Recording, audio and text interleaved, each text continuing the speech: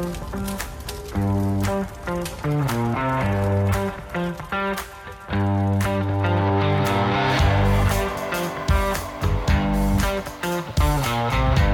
and welcome to Fire Headlines, where we cover the hottest topics in fire service news. I'm your host, Samantha Didion, and today I am joined by the panel, Chief Bob Horton and Chief Jeff Buchanan. Also joining us today is special guest Chief Chris Bloom from Meridian, Idaho. Chief Bloom is a community risk reduction expert and teaches CRR courses at the National Fire Academy. Thank you for joining us today, Chief Bloom. Thank you for having me. Privilege. This month, Fire Headlines has reached a benchmark of over 10,000 downloads. Thank you to our amazing listeners for all of your support. To celebrate, we're introducing a new segment to the show that should make our panel of former Las Vegas firefighters feel right at home. This new segment is called Dealer's Choice. Jeff is sitting in the dealer's chair today to discuss, you guessed it, community risk reduction. We're taking a look at an article that was written by our very own Bob Horton. Jeff, can you give us an overview of this article and talk to us about some of the takeaways you found? Yeah, great. First, awesome to be here, Samantha, BOB, virtual high fives all the way around for the 10,000 downloads. This is awesome. Great to be here, Chief Bloom. Thanks for joining us. Well, it's not just because I love my man, BOB, that I dig the article that he wrote. And I can tell you, for me, as I perused and then read again with detail the article that Bob put together, I had three main takeaways. And I think that they're meaningful to me, and hopefully it can help inspire the discussion. The first one, unfortunately, CRR is not sexy. It just isn't sexy. So it's hard to get people to get behind it, even though that it should be sexy. And Bob really, really points this out. And it takes me to a kind of a military metaphor for the KC-135 refueling group. And they came up with a really cool acronym, and that is NKAWTG. NKAWTG. And what that stands for is nobody kicks ass without tanker gas. And so in the fighter pilot community, you're either driving, you're working the yoke, you're moving that weapon system through the air, or you're not. But the reality is you need to refuel. You need the rest of the community in order to put that airframe in the air and make it so effective, which brings me to the point number 2. Everybody has to get behind the mission. In the article specifically, Bob brings it up. He retells the story of John F. Kennedy when he's talking to the janitor about NASA. He said, what are you doing here? And I loved it. The janitor said, hello, I'm here to help put a man on the moon. And I think that parallel works in the fire service too. It doesn't matter if you're working in payroll. It doesn't matter if you are working in dispatch. Everybody, community risk reduction should be everybody's job, and it's everybody's mission. Everybody has to believe in that mission, because although we're fantastic reactors, we put the fire out. If we could stop the fire from happening, stop the fall from happening, stop the cardiac respiratory arrest from happening, then we're all better. We all have to believe in that mission. And then the third point I take away from it, and it gets a bit cliche, but it's just something that we have to do. We have to have a paradigm shift. We have to stop thinking about what we do with fires once they're a fire, and we need to rally the entire department, the entire community, in getting more upstream, getting more before the bang. And those are the impressions that I took away from the article. And I just think, Bob did a great job of outlining the problem and really kicking it back to the community. And I think that's where this whole thing starts. We got to get after community risk reduction. I was going to say, thank you, Jeff. And that line about the John F. Kennedy story, that's what stood out to me as most. It really makes it known that this is everybody in the fire department's job to be aware of reducing the risk in the community. from all the way from the administrative standpoint, like Bob mentioned in this article, all the way down to the firefighters on scene. Absolutely, firefighting is the most adrenaline part of the job, probably what everyone looks forward to the most. But going back to the mission statements of fire departments, it is protecting your community and stopping some of these risks from even happening in the first place. But Bob, you're the author of this article. Can you give us a little insight on what your intents behind the article are, or your thoughts while writing it? Sure, Samantha. Thank you. And Jeff, thank you for the high accolades and appreciate you covering the article. First of all, I want to thank Fire Rescue One and the editorial team for running this. When I write articles like that have run in Fire Rescue One, they're really designed to be provocative and for us to continue to have the discussion. This topic's particularly a passion of mine, and I know it is of Chief Bloom, and that's why I'm grateful that you joined us on the panel to talk through this. Because I'll tell you what community risk reduction is not. Community risk reduction is not a rebranding of the Fire Prevention Bureau.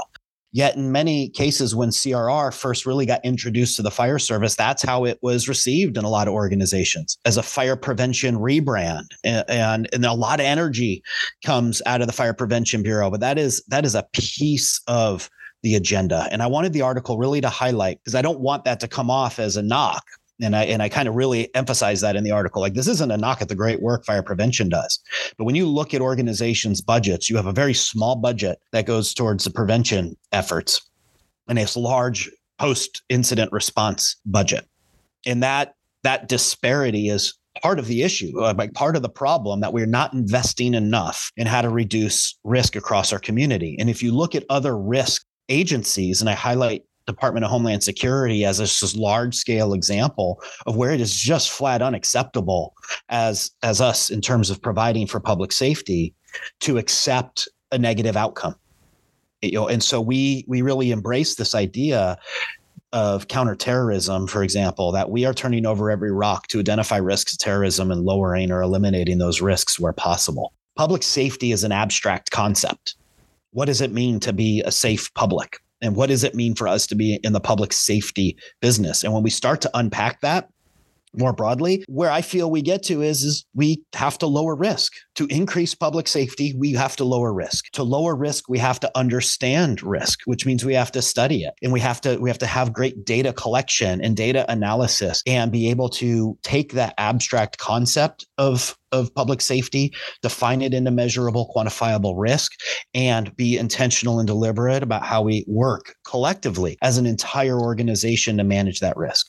Gone are the days where we just sit and wait for bad things to happen and say we did a good job because we minimized the ultimate effect of that. And that's what I hoped was the catalyst for discussion. The articles I write are about provoking conversation and about us challenging assumptions of what we do in this industry, and hopefully put communities and quality of life within the communities at the forefront. Because after all, that's what fire and emergency services, in my view, is there to do. Bob, I'll tell you, I really appreciate your comments there. And certainly, Jeff, I appreciate your three takeaways.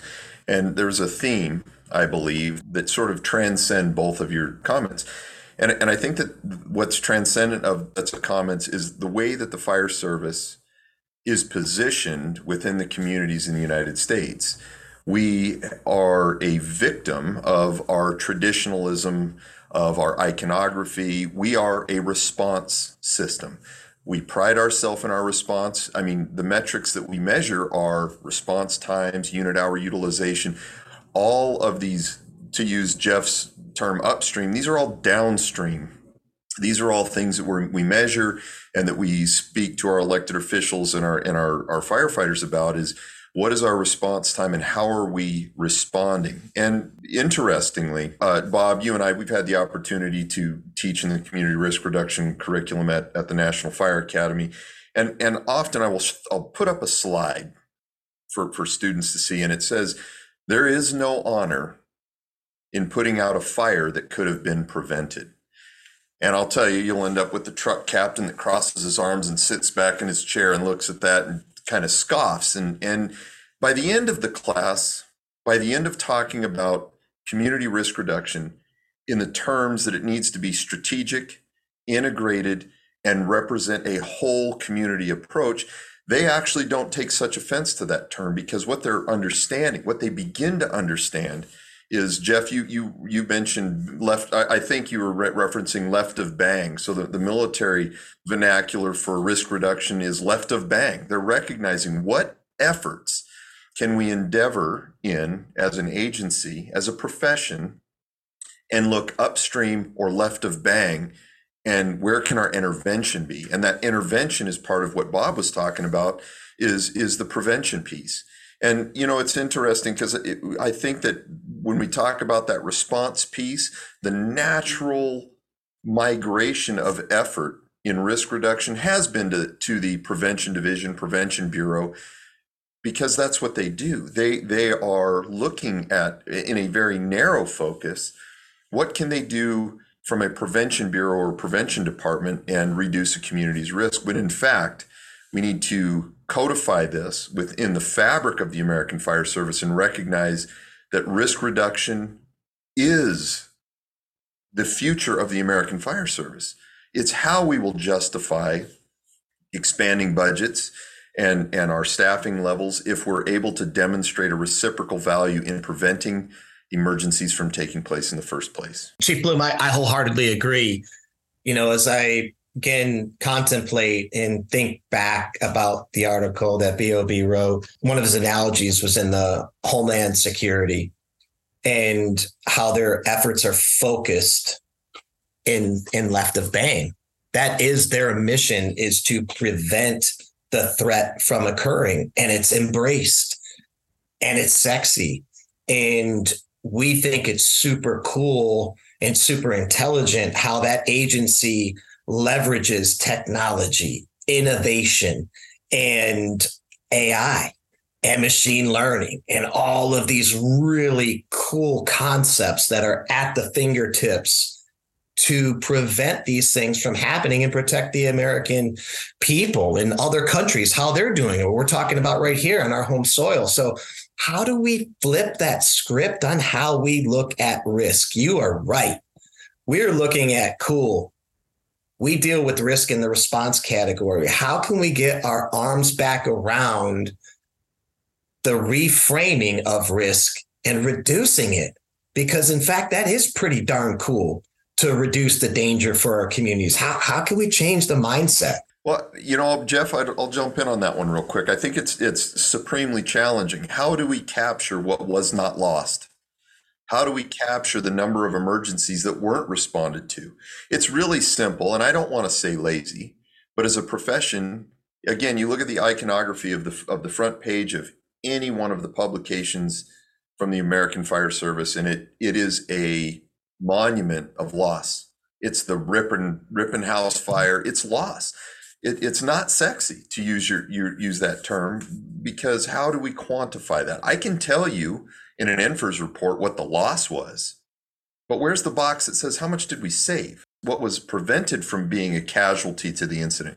And if we move again back to the left of bang theory, it's like this should be preamble to all of the discussions that we're having from the time you're a recruit firefighter well into being a fire chief, is how are we able to demonstrate reduction and value in the reduction in loss?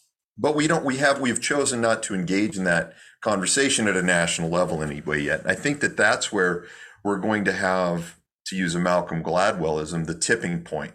That's where it will become an imperative that agencies need to demonstrate what are you doing in value to reduce your community's risk. In many cases too, I'll add, risk reduction or risk reduction initiatives don't always have to be some monumental, approach. And I'll tell you a couple of stories. First of all, I got my introduction to risk reduction at the National Fire Academy, and I applaud the great work that Mike Weller and his team have done to put together amazing curriculum. And I'm grateful to teach in it, along with Chief Bloom. I know he is as well. I went in as a station officer, and the class was community risk reduction for station level officers. It's got a new name now, but that's what it was at the time. And that's where the light switch went on for me to say, you have a role, like as a station officer, to understand your community. I was an officer in downtown Las Vegas at the time. 75% of all structure fires that occurred in downtown Las Vegas in that era were vacant residences that were occupied by squatters. vacant residences occupied by squatters are very dangerous fires, as our firefighters know, and it puts our folks at great risk, particularly if you're going to go interior on something like that, which it was our policy, frankly, to not do. But here's what we understood as we started to unpack that experience. 75%, 3 out of every 4 fires is occurring in these vacant homes. And what we understood as we started to assess and research and study that effect is that there was a neighbor who knew. There was a neighbor who knew there was a squatter in that building. They did not know what to do. They did not know who to call. And as a station officer, we worked that problem with collaboration of code enforcement officials, fire prevention officials, our response team, support of the battalion chief, our analytics folks. And we built a model that went out and did door hangers. If you see a squatter in this, because we know what the vacant homes were. That's easy. You were driving out to an EMS call and you look to the right and there's boarded up windows. You've got a vacant structure. And we went out and we did targeted efforts to let those neighbors know, if you see someone squatting, call this number. And we got commitment out of code enforcement on how to help alleviate that. And we see a measurable reduction out of that in the incidence of structure fires in the downtown area. You could multiply that. That is an easy concept. That was a very low cost, low friction approach to reducing risk in that particular response area. In Oregon, we had a great story that it doesn't pin medals and awards on people. And this is what's unfortunate. And I think that's part of the point of what Chief Bloom was making in prevention. Because if you're a firefighter and you sling a ladder to the second story of a building and you pull out a kid over your shoulder and get them out to safety, you are getting an award somewhere in front of a large audience and you're going to be celebrated. In February of this particular year, our teams responded out on a structure fire that was occupied by a family with juveniles. And there were some socioeconomic factors and there were bad choices that were centered around this household. That's not really the point of the story. There are these factors that initiated an initial structure fire. Well, our operations folks with our prevention team interfaced with that family, had conversations about exit drills in the home and escape routes out of the structure. They installed, it was somewhere in the 6 to 8 or so smoke alarms throughout that house to allow for notice, because they had no working smoke alarms at the time we were in that house for a fire in February. I bring up bad decisions because we end up back at that fire, or at that household in April, with fire now ripping out the second story window. What we had was children who were outside that structure, who safely exited from the second story, were able to jump to the ground and escape. Now, I can't prove to you that our efforts of teaching those kids and putting in those smoke alarms evacuated that building in that April fire, but you also can't convince me that they didn't. Like, that effort that our teams went through prevented a loss to those kids. And the award, we gave awards, right, to those folks. We recognized them in our organization, but they weren't hauled up on the stage at FRI and provided a major award. And we've got to figure out how to celebrate those wins, because that kind of stuff is going on in our organization. But we have to do it at scale. We can't just wait for bad things to happen and respond and high five and celebrate the fact that we did it after the fact. And you know what, Bob, I want to hear what you and Chris has to say about it. So I got this theory that part of this challenge is modifying expectations. And what I'm talking about, and this goes back to another article that you wrote, Bob, and that is, what did you get into this job to do? Managing the expectations of the incoming firefighter to say, you know what? Yeah, you're right. In your other article, you talk about some of these calls that you go on that, again, I'll use the phrase, really isn't sexy, but we are going to expect you to be extremely proficient at fighting fires and doing all of the high impact, high danger things.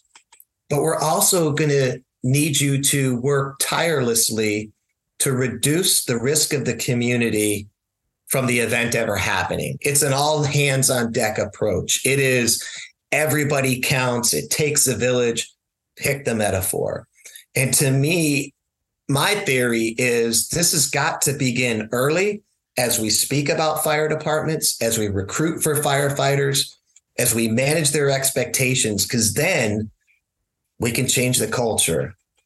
Tell me I'm crazy. Jeff, I think you hit the head of a nail significantly when you say that we need to manage the expectations and we need to instill in these individuals a sense of, I will say, ownership within the community beyond the agency. And recruitment, retention, these become important when we hire people. How are we attracting them? What images and what sort of statements are we making about our profession? Because I can tell you the ones that are most popular are bunker gear and fire. This is the draw, this is the attraction. And so I think that if we're honest with ourselves and we recognize the need for strategic integrated community risk reduction, it happens in the recruitment. And then it happens in the academy. The fire academy should not be 40 hours a week for 20 weeks of slaying the dragon.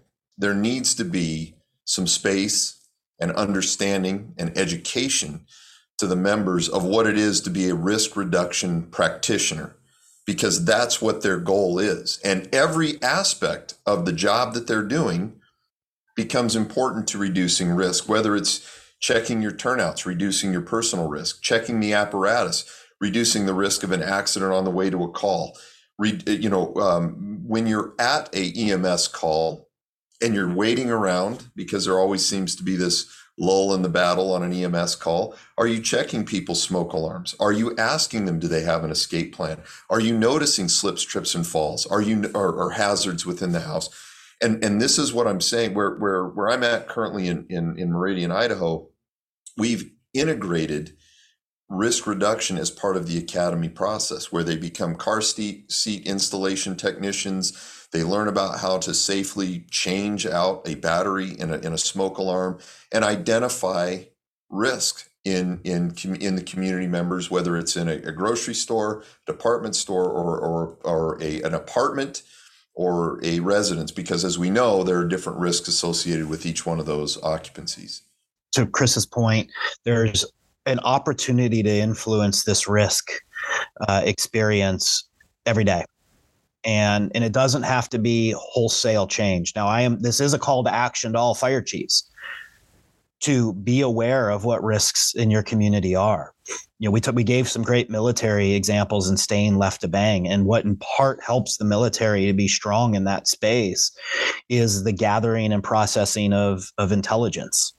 And that's where we start. And I think there will be a forthcoming article that's going to really be the next step. The call to action is to understand community risk reduction is vital for us as the service providers to our community, number one.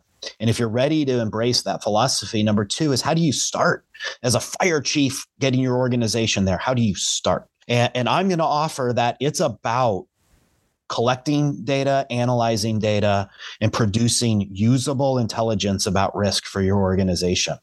Because Chief Bloom just described it, and we see it every day. While we've been sitting there on the phone call, there's been hundreds to thousands of responses that fire agencies across the country are responding to, where they are now invited into somebody's home, and they have the opportunity to look around for functioning smoke alarms, for safety hazards, et cetera, and be able to communicate with those folks in terms of resources.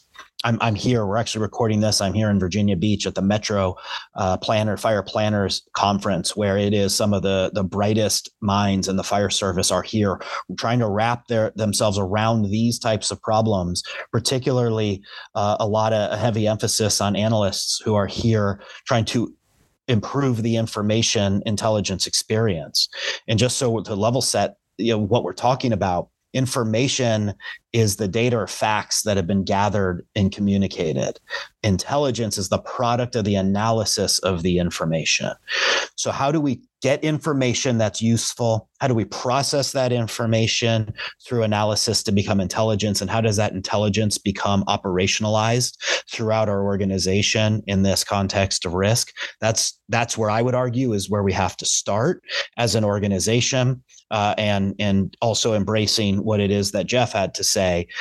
This concept has to be taught at the very basic level of entry-level firefighters. But to the point in the article, if you work under the patch or the brand of Fire and Emergency Services, you also need to be trained and taught on community risk reduction. Absolutely. Chief Bloom, do you have contact information that our listeners could have to reach out to you if they have any questions regarding community risk reduction? So yeah, Samantha, to continue the discussion, you can connect with me on LinkedIn. Perfect. Thank you, Chiefs, for joining us today. And thank you to our listeners for tuning in for our first segment of Dealer's Choice. A link to the article we discussed today can be found in the show notes.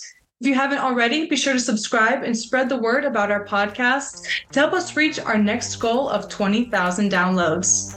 If you have a question for the panel, please reach out to us at fireheadlines@wfca.com and let us know what's on your mind. We'll see you back here next week for more Fire Headlines.